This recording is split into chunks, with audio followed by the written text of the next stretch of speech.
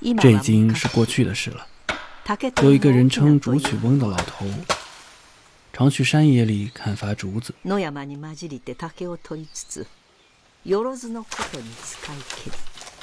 用来制作各种器物。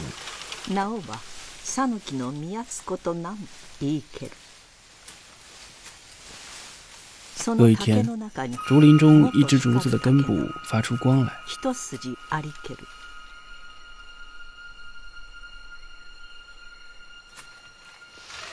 竹曲翁心生疑惑，走近一看。欢迎收听日语日语，您刚才听到的是动画电影《辉夜姬物语》开头的旁白，它改编自留存至今的日本故事中最为古早的竹取物语，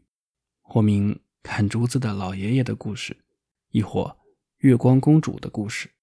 总之，这已经是过去的事了。我们用汉语谈及过去，往往不会做出任何语法层面上的变化，而如果把着眼点放在各种动作的完成，我们会把一个包含完成意味的动词和其他各种动词复合在一起。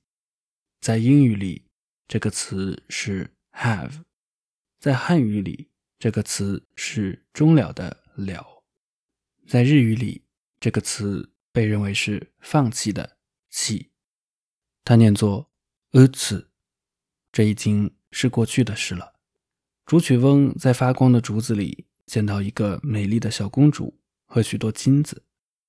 小公主像竹子一样茁壮成长，才3个月功夫就长大成人。已然富甲一方的竹曲翁请来名士为小公主取名，取名的取是动词 tsukeru， 在 tsukeru 的连用型后面接上放弃的弃 tsukeutsu， 再让过去的时间莫名其妙的把中间的给吃掉，只剩下 tsuketsu， nayotake no kaguya hime to tsuketsu。 名士给小公主取了嫩竹的辉夜姬这个名字，在这里用词中的呲来表示动作的完成，这已经是过去的事了。要在已经完成的动作后面接上新的动作，就要进一步把词变成它的连用型te， 照例把中间的位给时间，单剩下一个 te，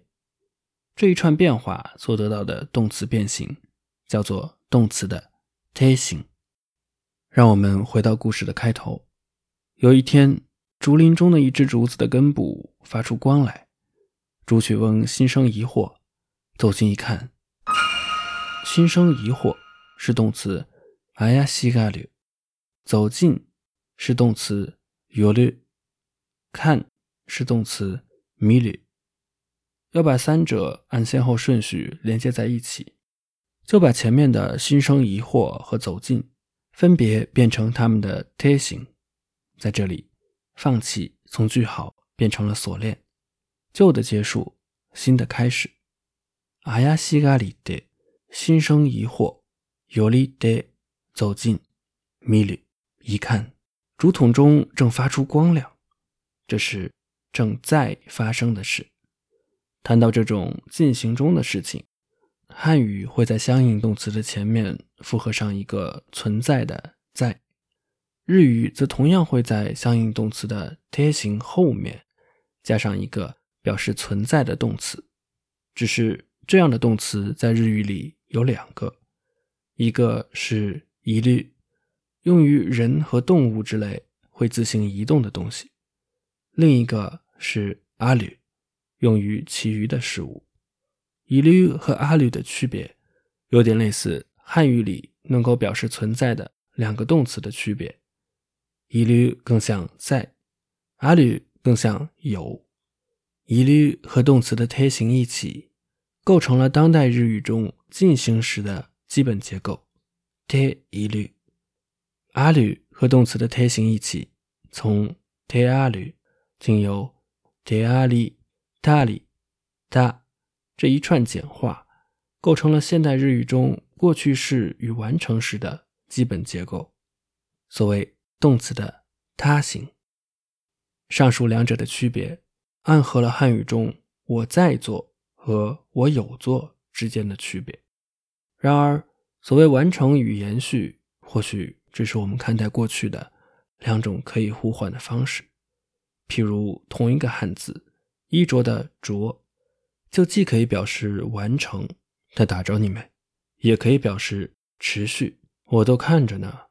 还可以牵强附回到粤语里的從前有個小朋友早睡晏起，第二朝佢死咗。從前有個小朋友晚睡晚起，有一天他喜的。他醒除了可以表示单纯的过去与完成，也可以在修饰名词成分时表示过去的动作所造成的状态持续至今。而ている在与表示瞬间变化的动词连用时，就不是在表示该动作的进行，而是指这变化的結果持续至今。譬如挂在墙上的画壁にかけた絵，犹如お前はもう死んでいる，不是你正在死，而是你已经死了却还活着。辉夜姬物语是于今年4月实施的日本动画导演制作人高田勋生前导演的最后一部作品。它首映于2013年的11月，这一年是吉卜力工作室自1988年的萤火虫之墓与龙猫之后，第二次营造两位当家导演宫崎骏与高田勋之间的比拼。上一回由于制作上的拖延，高田勋的萤火虫之墓首映时还包含着少量尚未完成的画面，这一回高田勋干脆把档期延后4个月，让宫崎骏的起风了先行在当年6月上映。起风了風立ちぬ表示这种自然生发的事物的完成。古日语并不用前面所讲的表示放弃的动词打つ末尾的つ，而是使用表示离去与流逝的动词いぬ末尾的ぬ。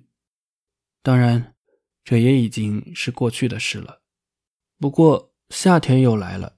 却是我们眼下正在发生的事。風立ちぬ夏は来ぬ。